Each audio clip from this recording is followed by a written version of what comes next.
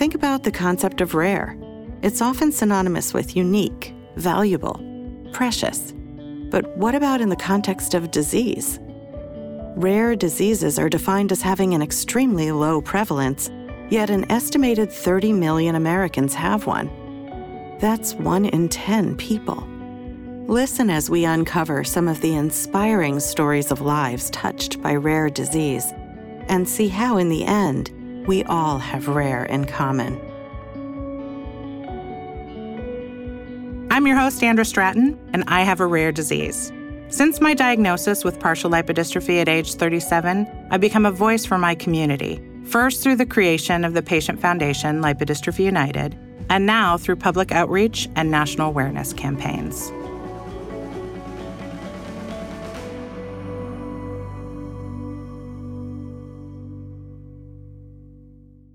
Now I'm sitting with Onno, the founder and head of product for RDMD. So thank you so much for stopping by. You've had a long flight, so tell me, how'd you get here? I mean, other than by plane. Why are you here? Yeah, it's a long story. I'm excited to be here. My first Global Genes conference. I heard a lot of good things. And one of the things I already like is the big mix of people, like science people, people in the medical industry, patients. And it's always good to see, especially in rare disease. I feel it's a huge team effort to go after those. So it's good to... I like conferences where there is a lot of diversity. So speaking of team effort, one of the reasons I want to talk to you about is how you've kind of taken a team effort approach to your own rare disease. So when were you diagnosed? Yeah, I was diagnosed 4 years ago. At that time, I just moved to the US, to San Francisco from Europe. I was living in Berlin at the time, but I'm from the Netherlands originally. Yeah, and got diagnosed after losing my hearing on the left side. And it turned out to be a tumor on the hearing nerve. And when they made another follow-up MRI scan, they found another tumor on the other hearing nerve. And turns out the cause is a mutation in the NF2 gene. So the disease is called neurofibromatosis type 2. And people that have that mutation develop tumors in the central nervous system. Okay. And it can basically knock out your senses. All of your senses? Yeah, deafness is very common. And then some people get problems with their eyesight or paralysis. You had worst case scenario and you kind of moving up from there? Yeah, correct. And it was the whole diagnosis path. I think many people with rare diseases can relate. It's like a roller coaster. Yeah. You go from one thing to the other. Yeah, that was kind of the most intense moment so far that I've had. I wasn't really doing anything with healthcare, but there were some things that were already interesting to me, such as genetics and genetic data. And I actually had a friend in San Francisco that I was regularly meeting. He was working in genomics, and we always talked about it and drank coffee. And I was fascinated by that. Prior to the diagnosis? Yes. Okay, good. It seemed like one thing you could maybe take on that wasn't as scary, right? Is, all right, let's look at the genetics. Yeah, okay. Correct. And since it was a disease with a genetic cause, the topic only became more relevant from there on. Right. So what did you do? At some point, the tumor on my left rendered me deaf completely on that side. And I had a surgery coming up to remove the tumor to prevent complications. And another thing, I thought I kind of wanted tissue because I wanted to sequence it. That somehow was possible. Don't ask me how exactly. It's not very easy. So you just said, "Hey, can you stick some of that in a jar?" Or yeah, well, actually, the clinic that did the surgery was very cooperative. Oh, good. They sent the tissue to the lab. Okay. We got it sequenced, and my friends were making this software to look at genomic data and try to find relevant mutations. Of course, we found the mutation in the NF2 gene, but you can, of course, also look for other mutations that might impact the manifestation of the disease. Right, exactly. Modifier genes. So that's what the software was looking for. So you got the genes, the results back, and then you put it into the software program? Yeah, basically, okay. Yeah. So they ran it and found a potential other mutation that indicated that I could benefit from a drug that was on the market for breast cancer.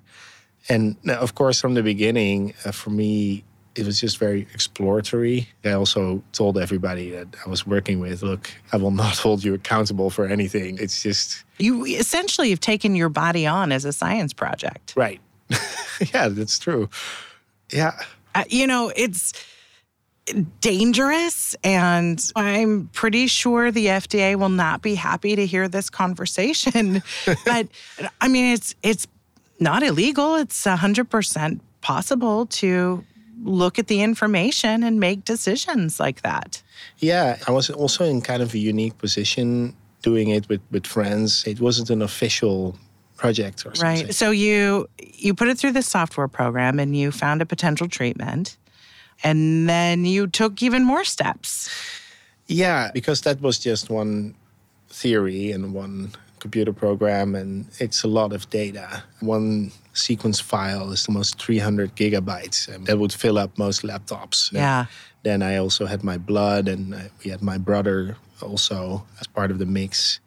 Basically, that gives you more information. Right. So absolutely. It's a lot of data, and I was just really curious if other people would be able to find anything else that would be interesting. So what did you do with that? Yeah, we organized an event. Like, I partnered up with a group called SV.ai. It's like a science community in San Francisco. Okay. We managed to get sponsorship from Google, and we did an event called a hackathon. Basically, it's kind of a science event where people come for a couple of days, usually in the weekend, to go after a difficult problem. That's really fascinating. I mean, you got all of these people together to try and solve you, right? Yep, correct. Your genome. Yeah. How many people did you get together? We had, in the end, about 300 people working on it. Unbelievable. So I'm just saying, in the world of patients trying to get their genes sequenced, and then maybe even have one or two people look at it, is so difficult. And here you've come up with this great idea to get all of these scientists taking a look. That's so great and exciting. And what happened? Well, so I think the event was cool for different reasons. We also had people that had been working on NF2 for decades join as well. They got really interested. So they got to learn from other people's hypotheses, right? Yeah. It wasn't just you. Yes, it wasn't me. No, not at all. At some point, I was just the subject, and there were a lot of people involved, and the people that were going to work on the data didn't necessarily know about the disease, right? So you just partner up, you bring people together. And that to me was one of the most inspiring things about the event. You present this group of people with a real problem. It's like a medical problem. They have to convert it into a computer problem. Right? They can look at the data in a certain way. It was an opportunity, I think, for people to work on something real. Because a lot of the genomics hackathons... And you were present, right? I was there, yeah. So real. It was real. Real. It was as real as it could get. Yes. Yeah. Yeah, and there were 20 presentations. People put their projects online. So it was kind of open source, the stuff that people built, which was a little bit scary, to be honest, because if some people would come up with an amazing theory, you might actually need the IP in order to bring it to the market, which is a whole other thing. Did that happen? No, that didn't happen. It's too short anyway to really do something like that. Did you anticipate that it could happen, or were you disappointed, or were you happy with the outcome? No, I wasn't disappointed at all. It was amazing, very humbling to see everybody so bought into it. And actually some teams that were present actually ended up starting a company themselves, not necessarily to go after my disease, but with some of the ideas they have been working on. I think that's the biggest takeaway. The event was very inspiring. There was a lot of information as well about my data that came out as part of the presentations. Some of them also talked about the same mutation that we identified before. So that kind of confirmed, other people thought that was a plausible theory. So, yeah. So regarding you and your health, what's the next step? Anything traditional, or you're not sticking to tradition? Yeah, that doesn't seem to work for me. Yeah. Right now, I'm actually taking that medication. So I collected more quality data about my tumor volumes and the progression of it. So at some point, I was ready to go take the drug. So we are measuring that now.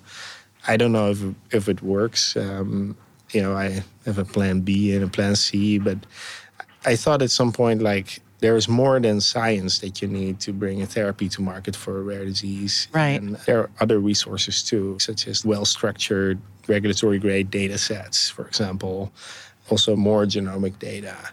And then put that all together and have patients own it. Like, everybody talks about this also at this conference. Right, patient-centered, and what's the patient involvement, and who owns what, right? Because I had my data on a hard drive, I could give it to other people. It's really that simple. It was that simple. And it's never that simple. No one has their data on a hard drive like that. Yeah, so that's kind of what I'm working on now to do that for a bigger group of patients, and not only in my disease area, because I realized that I got this disease, but someone else has another disease and has the exact same problems I have. So you're really opening a door to something that I think patients would like to open the door to. They just don't know how. If we could have access to our data and own our data like this in a hard drive, how do you think that would change the course of precision medicine or patient-focused drug development? Yeah, that's a good question. I felt as I got to know the industry better, the healthcare industry is very complicated. There are lots of different stakeholders. It is a very difficult problem that it's trying to solve. So it's understandable where it came from. But I think it's really important that the patients get a bigger voice in the process. And I think, And the whole process. In the whole process, yeah. And I couldn't see many other ways than patients controlling their own data and where it goes. Yeah. And I think it's the ultimate patient involvement.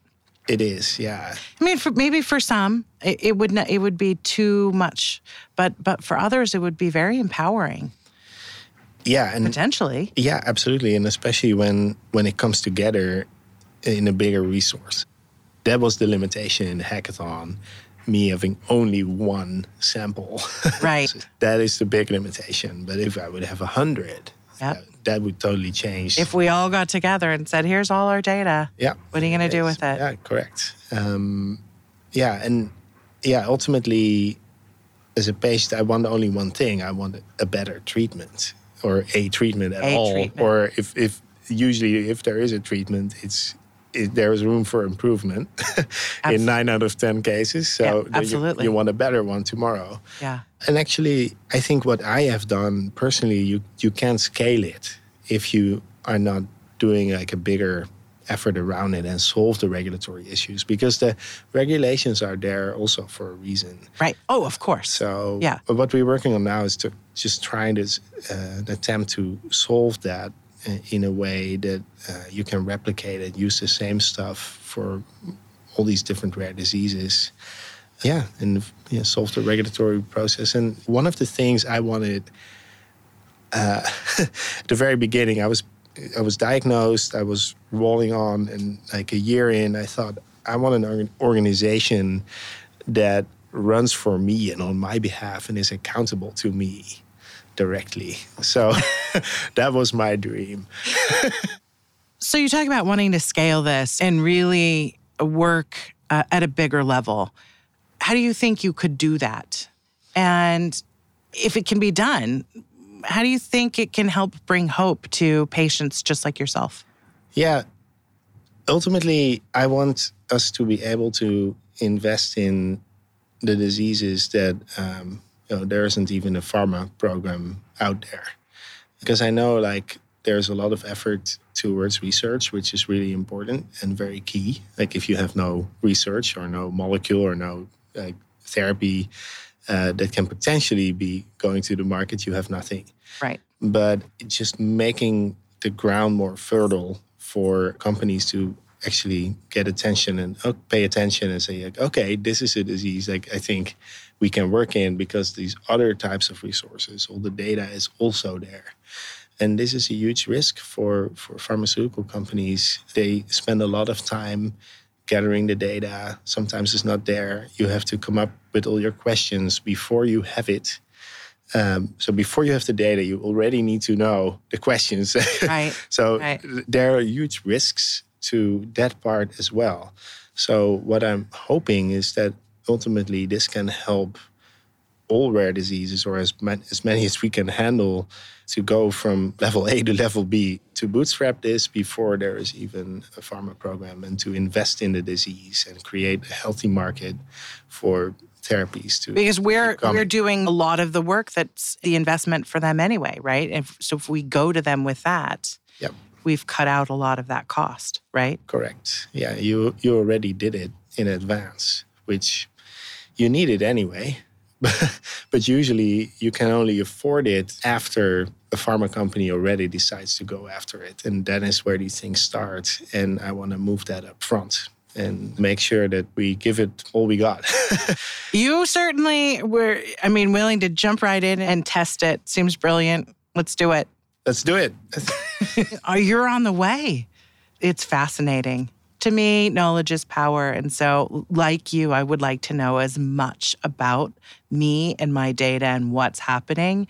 I certainly am just in awe of your ability to take it to these new levels of innovation. And as I always say, I've been in this journey a little bit longer, but I am looking forward to jumping on your bandwagon and following along. And it's a very exciting adventure. And thank you so much for stopping by to share this incredible story. This is exactly why we have these meetings, so we can get together and share these, mind-boggling ideas. Because really, without it, we're not going to move forward. Great. Yeah, thank you. I'm really honored to be a part of this community, and yeah, my life kind of turned around, but I feel I'm doing something with a real purpose, and that feels really good. And I'm meeting a lot of great fellow rare patients along the way.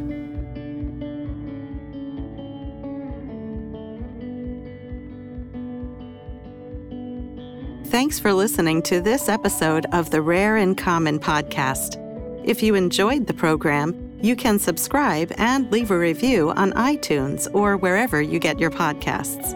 Rare in Common. Click, listen, feel.